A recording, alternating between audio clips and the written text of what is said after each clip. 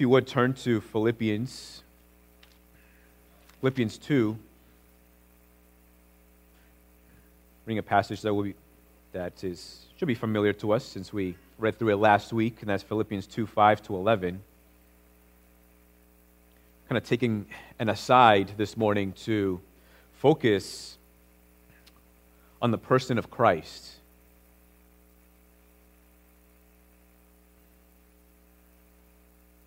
So Philippians 2, 5 to 11, and later on in the sermon, so really working with two sets of passages, Philippians 2, and then later, Hebrews 2, verses 9 through 17. So the words will be up on the screen, but it is helpful, I think, to have the passage open and follow along with me. So Philippians 2, 5.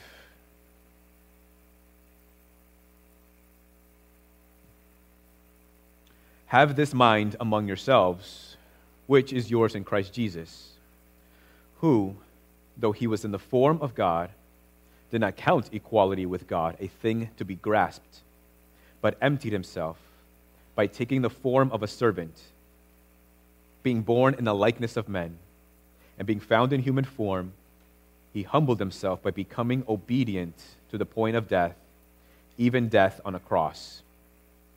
Therefore, God has highly exalted him and bestowed on him the name that is above every name, so that at the name of Jesus every knee should bow in heaven and on earth and under the earth, and every tongue confess that Jesus Christ is Lord, to the glory of God the Father. This is the word of the Lord. Praise be to God. Let me pray. Lord, we come before you this morning and we ask that you may open our minds to understand your word. Help us to focus our minds on the person of Christ,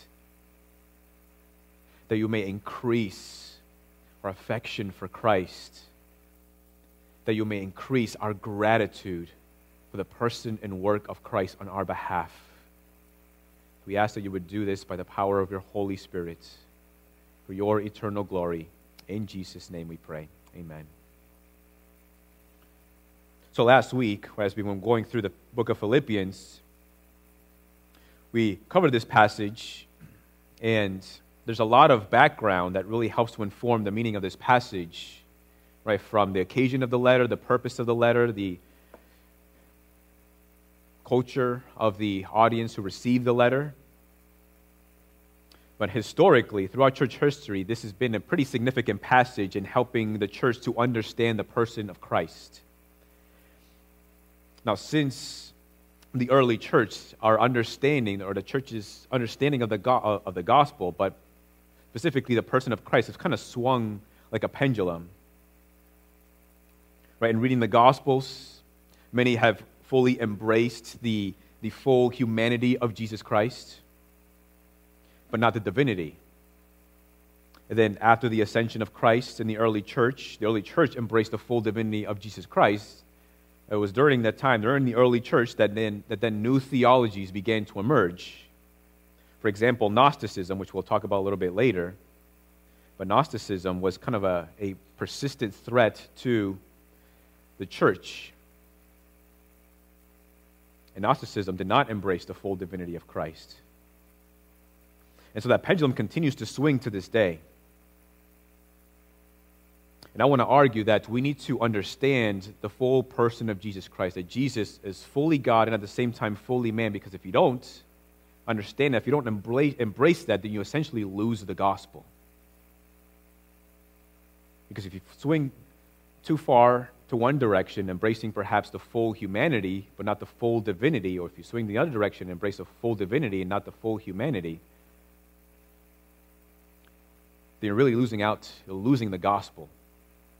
And so, I want to take you through this passage, though its original intention is not to give us a in-depth explanation on the person of Christ. It does have a lot to teach us about the person of Christ, so I hope to kind of walk us through this passage as an attempt to defend the full humanity and divinity of Christ, to show you how it's necessary, and then conclude with why does this matter, or why should this matter to you? So, the humanity and divinity of Christ. So, verse 5 tells us, have this mind among yourselves, which is yours in Christ Jesus, who, though he was in the form of God, did not count equality with God a thing to be grasped. And then later in verse 7, tells us that Jesus was born in the likeness of men. So first, the passage tells us that Jesus was in the form of God, or had the likeness of God. Colossians 1:15 tells us that Jesus is the image of the invisible God. Now, this is not to be confused with idols, right? Because idols today and back then, and in the Old Testament, idols were visible imagers or visible representations of gods that people worshipped. But that's not the idea here in Philippians or in the passage in Colossians where it says that Jesus is the image of the invisible God. Right? Because images or idols were intended to be objects of worship, adoration, affection. And Jesus is not an idol that seeks to bring worship of God to himself or curve the worship of God and bring it to himself. But the New Testament tells us that to worship Jesus is to worship God because Jesus is God. But another significant difference between idols and Jesus being in the image of God is that idols are created by human hands and Jesus is uncreated. Jesus is the divine God, is what the passage communicates when it tells us that Jesus is in the form of God. Jesus says in the Gospels that he is the I am, the divine name of God himself. John 14:8, one of his disciples, Philip, asked him, Jesus, show us the Father. And Jesus is astounded by his question. He says, how can you ask that? To see me is to see the Father. John 1, verse 1, in the beginning was the Word, and the Word was with God, and the Word was God. The Word being Jesus. You need to know, right? And you know that that is Jesus as you continue to read through the first chapter of the Gospel of John. The Word, who is Jesus, is God.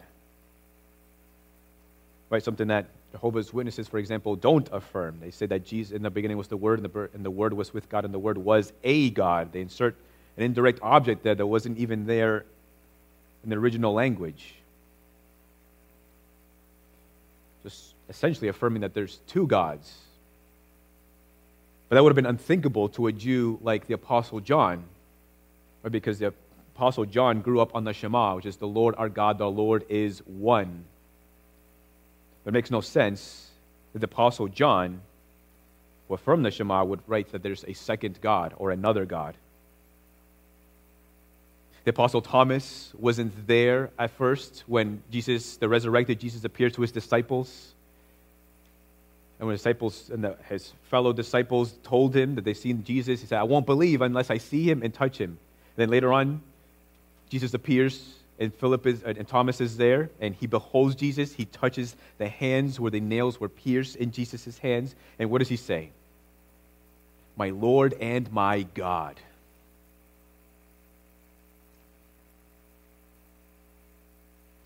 Titus 2:13 says that we await the appearing of our great God and Savior Jesus Christ. So all these things point us to the fact that Jesus is fully divine, that Jesus is God. But Philippians 2 also tells us that Jesus was born in the likeness of man, but at the same time affirming his full humanity. So Jesus is fully God, and the fact that it's speaking to his likeness, which I take it to be synonymous to being in the form, which he uses earlier, talking about the form of God. So Jesus in the form of God, meaning likeness of God, Jesus is also in the likeness of man, or in the form of man. Not just in appearance. Jesus wasn't putting on a costume that made him look like a human being, but he became actually fully 100% human. The passage in Philippians, nothing in it indicates to us that he became anything but 100% man. In the Gospels, we read that Jesus ate, he drank, he grew tired, he even took naps. Jesus felt pain.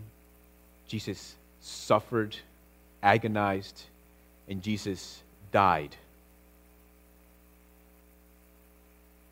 Another section of passages that really affirm the humanity of Jesus Christ is in the temptations themselves.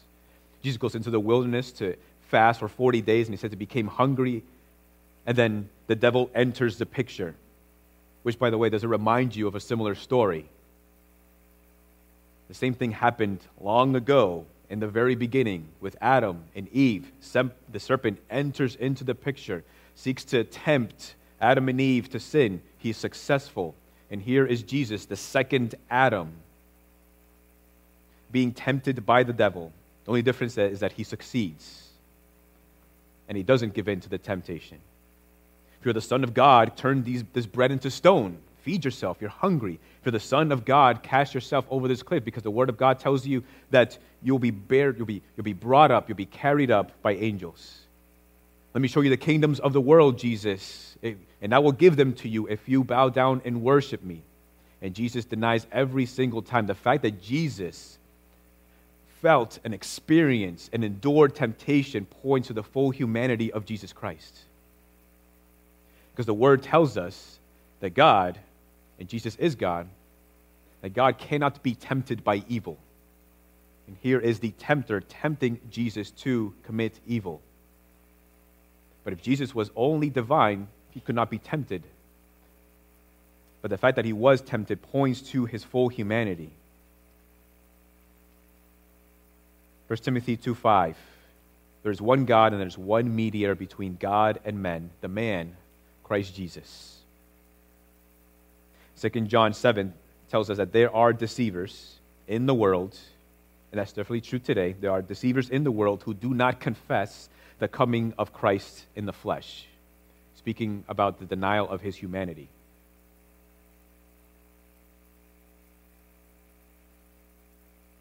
So Jesus is in the likeness of God and also in the likeness of man, and we see also his full humanity and full divinity in his position.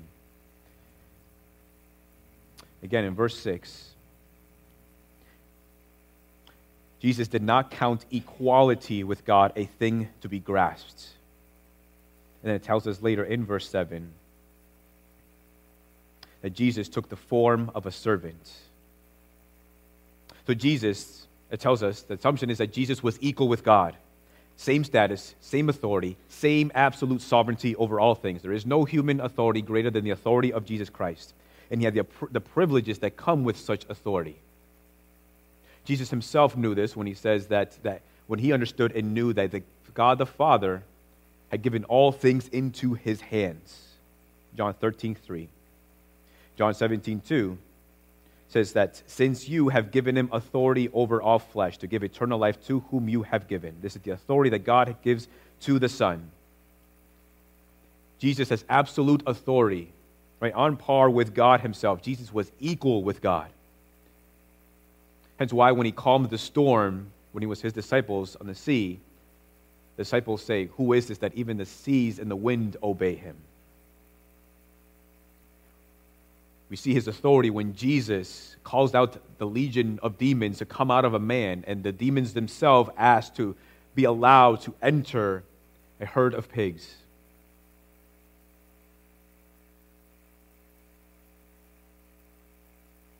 And Jesus did not see that equality with God as something to be exploited, something to be used for his own purposes. But instead, he moves in a certain direction because of the equality he has with God. He begins with the position of being equal with God, and he moves towards others, towards becoming a servant. So in addition to dressing himself with humanity, he also dressed himself with the apron of a servant. He didn't use his rights or his privileges for his own gain or his own advantage. Jesus was willing to take himself of a position of being in absolute and complete authority and put himself in a position of being under of subjection, of obedience,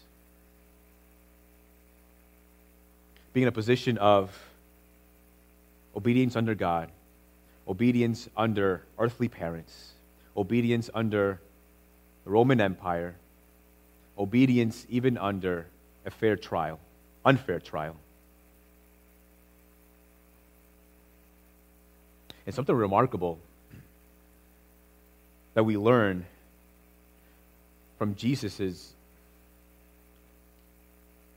trajectory from equality with God to becoming a servant. Something wonderful that we glean from this passage is that we get to see into the heart of deity. We get to see into the heart of Christ. And what we learn about the heart of Christ is that his very impulse is to serve.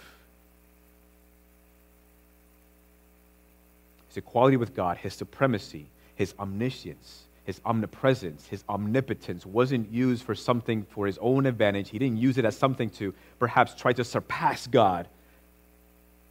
But what it tells us about the very heart of Jesus Christ is that he desires to serve, to come down and be a servant of sinners. Right? And if you're a follower of Jesus Christ, you've been born again by believing in the gospel of Jesus Christ, then that also should be your inclination and my inclination as well. To serve.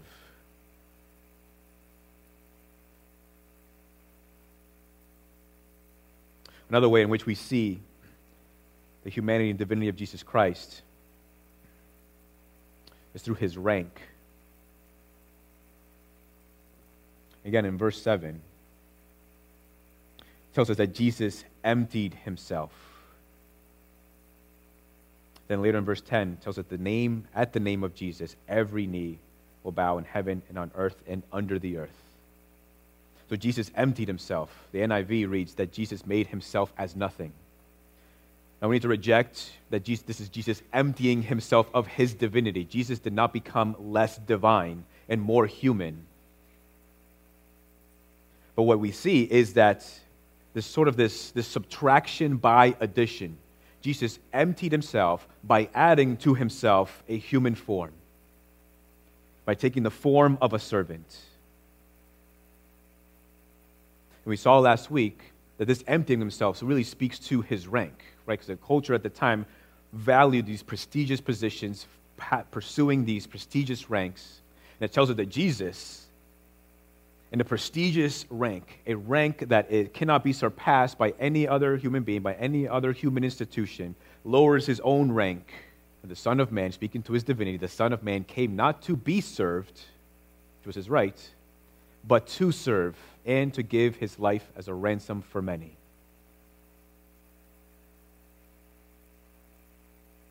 But then we see his returning to his exalted position.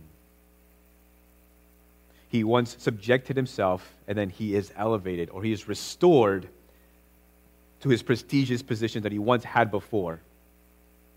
Not necessarily because he earned it, though he certainly did, but because it is his by right. It is his by his very nature. It is his because he is the Son of God. It's like now he rules as Savior. And a final way that we see the divinity and the humanity of Jesus Christ is through the dignity, Jesus' personal dignity.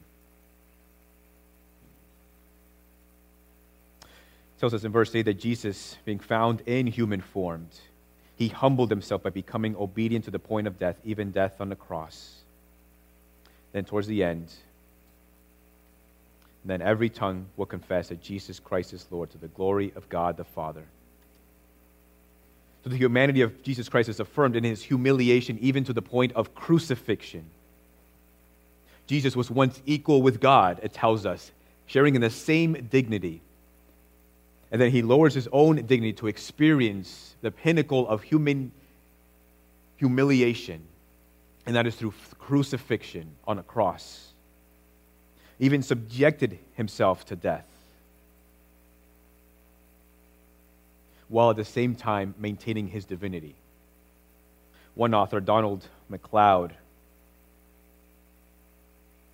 wrote, "Never once does Jesus, in his own interest or in his own defense, break beyond the parameters of humanity. He had no place to lay his head, but but he never built himself a house. He was thirsty, but provided for himself no drink. He was assaulted by the powers of hell, but he did not call on his legion of angels. Even when he saw the full cost of his emptying, he asked for no rewriting of the script. He bore the sin in his own body with sorrow in his human soul and redeemed the church with his human blood. The power which carried the world, stilled the tempest, and raised the dead was never used to make his own conditions of service easier. Neither was the prestige he enjoyed in heaven exploited to relax the rules of engagement. Deploying no resources beyond those of his spirit-filled humanness, he faced the foe as flesh and triumphed as man. Donald MacLeod isn't saying that Jesus decreased his divinity and increased his humanity, but he's telling us that Jesus was fully divine and fully man, and yet, as he suffered agonizingly on the cross, when he could have called a legion of angels to save him, he didn't. How's that for temptation? Right? If it was us, if you and I had the power in his shoes to call on a legion of angels to rescue us as we're dying on the cross, we would have caved in. I would have said, save me. Come, save me, angels. But Jesus did not do so.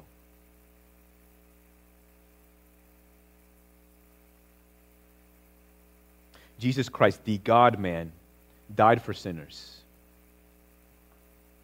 And it's important that we embrace both his full humanity and full divinity. So he brought himself low, even to the point of death on a cross. And then he's exalted, given the position of greatest honor. He's made a name for himself. He's gained a reputation for himself. He's the Son of God, but now he has the reputation as Savior.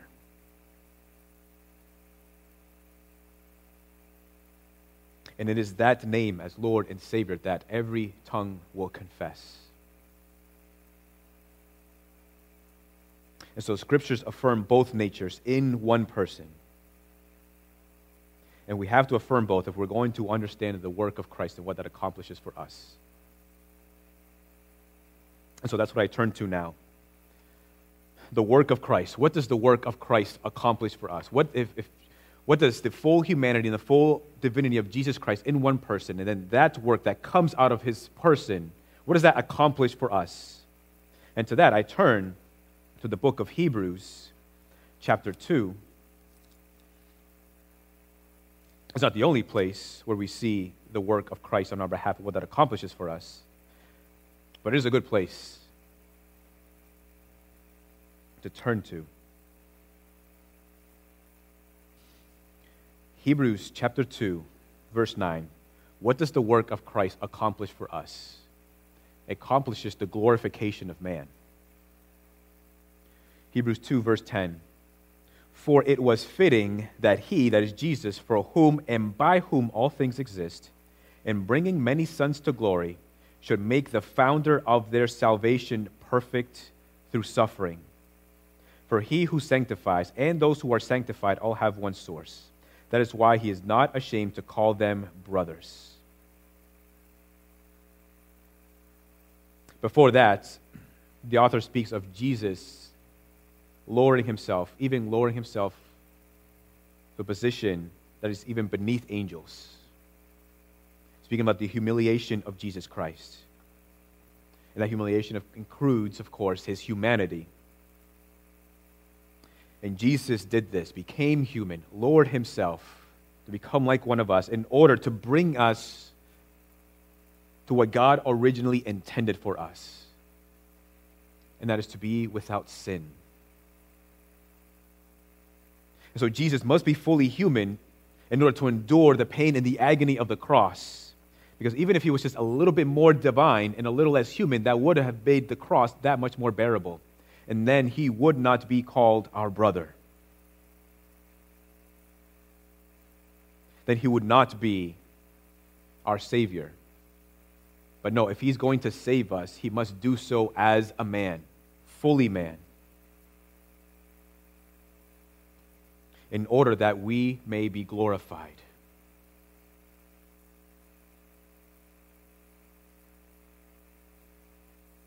And he must be fully divine at the same time, because if it was just a human being, if Jesus was just a human being who died on the cross, he'd stay dead and you and I would still be in our sins. It would accomplish nothing. But we needed somebody who was like us, but could also beat death.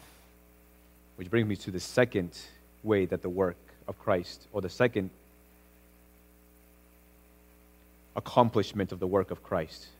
The work of Christ accomplishes for us our glorification. And secondly, and this was really good, the work of Christ destroys the work of the devil. The word destroy doesn't, normally it's a bad thing. The word destroy is not a very good word, but in this context, I love the word destroy.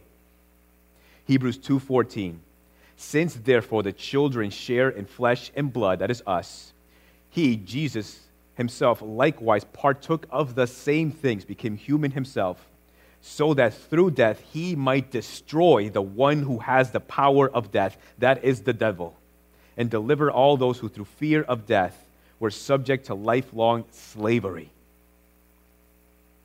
Jesus became fully man in order to taste death for us.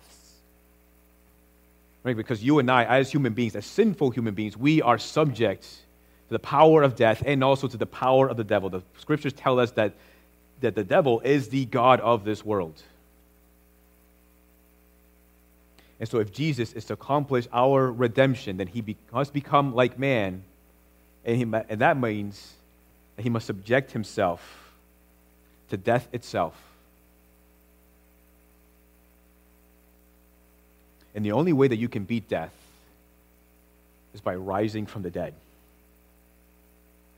And Jesus did that. He died because he was human, but he also rose again from the dead because he is also fully divine. And that through his work on the cross, through his conquering death, that means that for you and me, that we need not fear death. It means that even though you and I die, we will live again. That we will live eternally with God. That we need not fear what comes after death, because Jesus assures us of what comes after death for you and I who believe in Christ, and that is eternal life with God. And so that is what the work of Christ accomplishes for us. And if he's not fully human, if he's not fully divine, then death is still our taskmaster. And so is the devil. Thirdly, what the work of Christ accomplishes for us is that it makes Jesus our sympathetic high priest. Hebrews 2:16. For surely it is not angels that Jesus helps, but he helps the offspring of Abraham, that is you and me, through faith. Therefore he had to be made like his brothers in every respect, so that he might become a merciful and faithful high priest in the service of God. The passage affirms that Jesus was made like us in every respect, that he was like us, exactly like you and I are.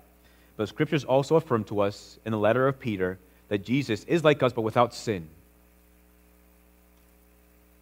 which goes to teach us that sin is not intrinsic to the human identity. To be human does not necessarily mean to be a sinner. I mean, Adam and Eve were human beings, created without sin. Jesus was fully human, without sin, showing us God's original intention for you and I, and that is to be without sin.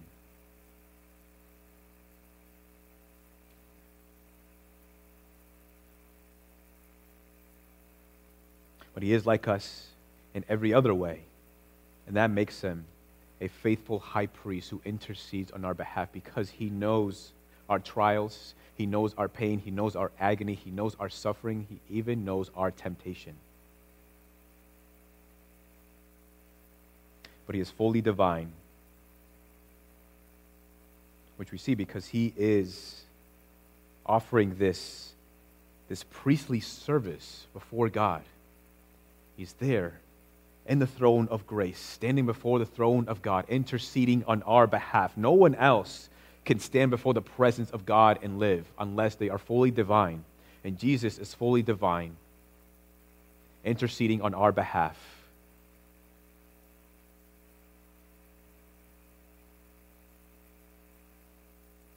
The work of Christ, lastly,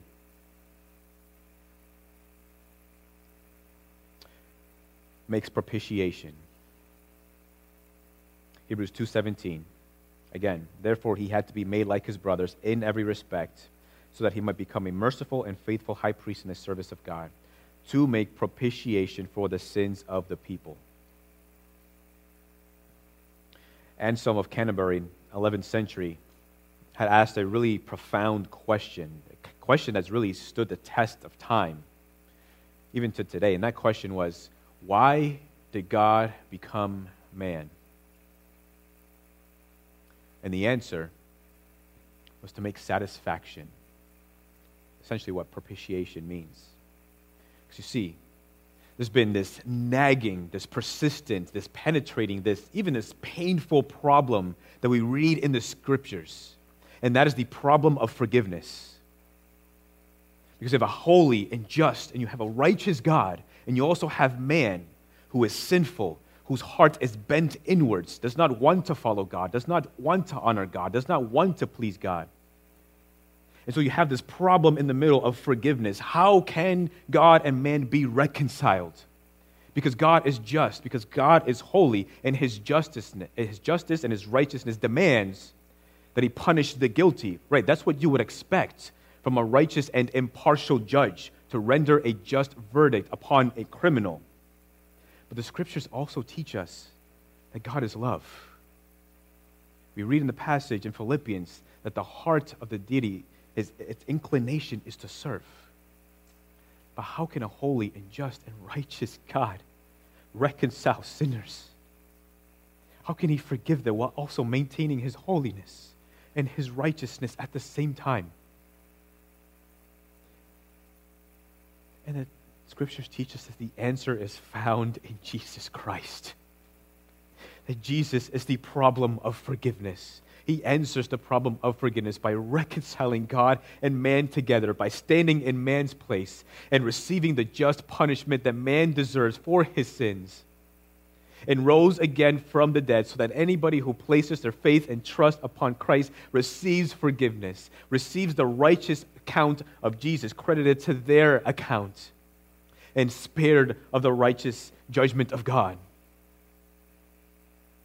So that Jesus absorbs the full penalty that our sins deserve as a man, and yet at the same time, because he is fully human, he can come out at the other side of it and still survive.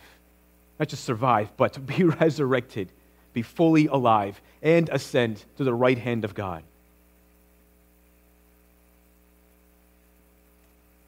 Jesus is the one that resolves this tension. So we needed a Savior that is like us, and yet at the same time not like us.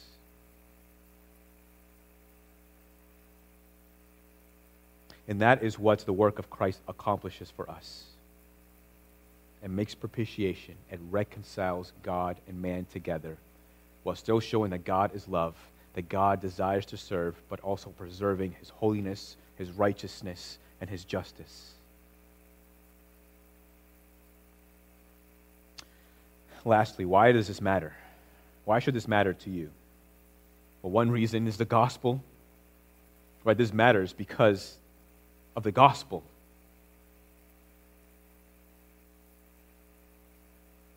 This matters, firstly, because of the current state of theology. Ligonier Ministries does a research, a polling. And last year they did that. And they came to the conclusion, based on results, that 1/3 of Christians do not believe that Jesus is God. 1/3 of Christians do not believe that Jesus is God. They don't believe in the full divinity of Jesus Christ. That's astounding. That would mean that 1 out of 3 of you do not believe in the full divinity of Jesus Christ, if that's true.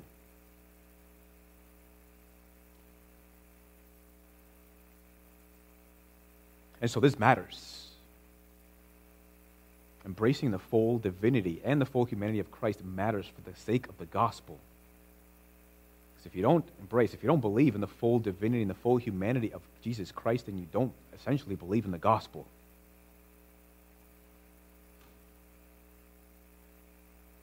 It matters because there are many heretics out there in the world, popular heretics promoting a false theology. Bill Johnson of Bethel Ministries, a popular ministry, for example, believes in the kenosis theory, meaning that Christ emptied himself all of his divinity and only endured and did all that he did as a spirit-filled man. It sounds good, sounds plausible, but it is wrong. No, Jesus is fully God and not just a spirit-filled man. Prosperity preachers like T.D. Jakes denies the Trinity. Joel Osteen doesn't believe in the full person of Jesus Christ. Steve Furtick of Elevation Church does not believe in the full divinity of Jesus Christ. Maybe the reason why 1/3 of Christians do not believe in the divinity of Jesus Christ is because there are many false teachers who draw thousands of people every single week teaching a false theology, a false gospel. So no, this matters because of the gospel. The Bible tells us that the church is the pillar and buttress of the truth. We stand in the truth, we defend the truth, and we promote the truth. There are a lot of false religions in the world. And Mormons deny the Trinity. Jehovah's Witnesses believe that Jesus is created. I mentioned earlier Gnosticism, a heresy in the early church that believed that salvation comes through receiving a divine knowledge from heaven. But that's wrong. They also believed that everything in the material world, that even what happens in the body doesn't essentially matter. That what matters is your soul, that your soul is what's going to go on to eternity. So what you do outside of your soul doesn't really matter. An early church heresy, but its influence is still alive today. You see it in television, you see it in social media, taught in schools, heard from by many leaders in the country. We see this influence. Our culture teaches that one's identity doesn't matter. You can identify yourself in whatever way you want. It can be whatever gender you want. That you can do whatever you want. Essentially, what matters is what's inside, how you feel. What matters is what you think. What matters is really inside, and outside doesn't really matter. That's Gnosticism. There's nothing new under the sun. What we read in the New Testament is that the body does matter. Jesus took on a full human body and was without sin. Jesus died on the cross with a human body. Jesus rose from the dead with a human body. And also, the gospel promises us that we will be resurrected and we will come into a state without sin, a state of not even wanting to sin, and also having a glorified body. No, the body matters a great deal to the Bible.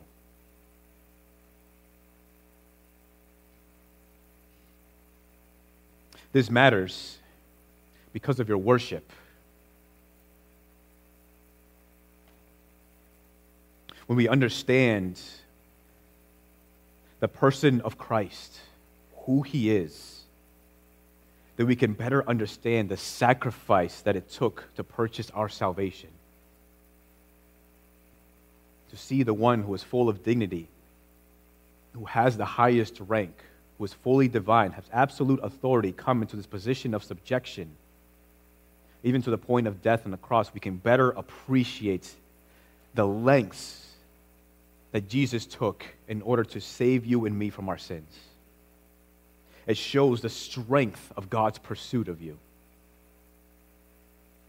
The depth of Christ's humiliation to the point of death should compel us as Christians to be humble, to be more than willing to put the needs of others before ourselves, because that's what we see Christ do. It gives us this heart where we are more than willing to count others more significant than ourselves. And yet many Christians are not even willing to go to church.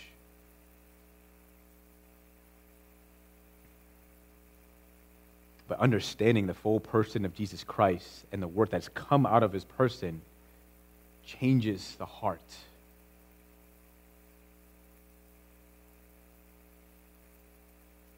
And lastly, it should cause us to worship.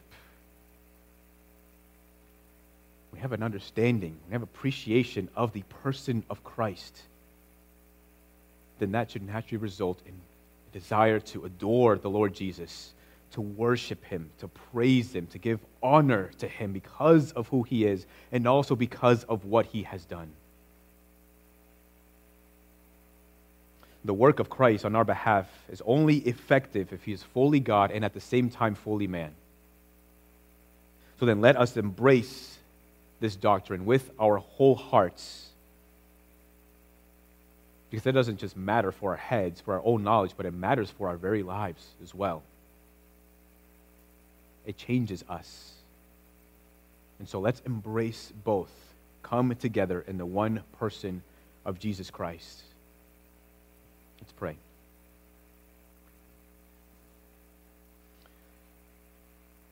Lord, you are our great King and Savior. Lord, and we want to worship you and praise you because of who you are and all that you have done for us. You are the God-man. You are the one who has reconciled us to our heavenly Creator. We thank you, Lord Jesus. Help us to believe what your word says about who you are. Help us to understand why this matters. Help us to grow in a greater appreciation, greater gratitude because of what you've done for us, because of all that you have sacrificed in order to take on our humanity, in order to absorb for us the righteous judgment of God. We praise you and we thank you, Jesus. And may this humble us and cause our hearts to be filled with an inclination to serve one another, just as we see in your sacrifice. We pray in your name, Jesus. Amen.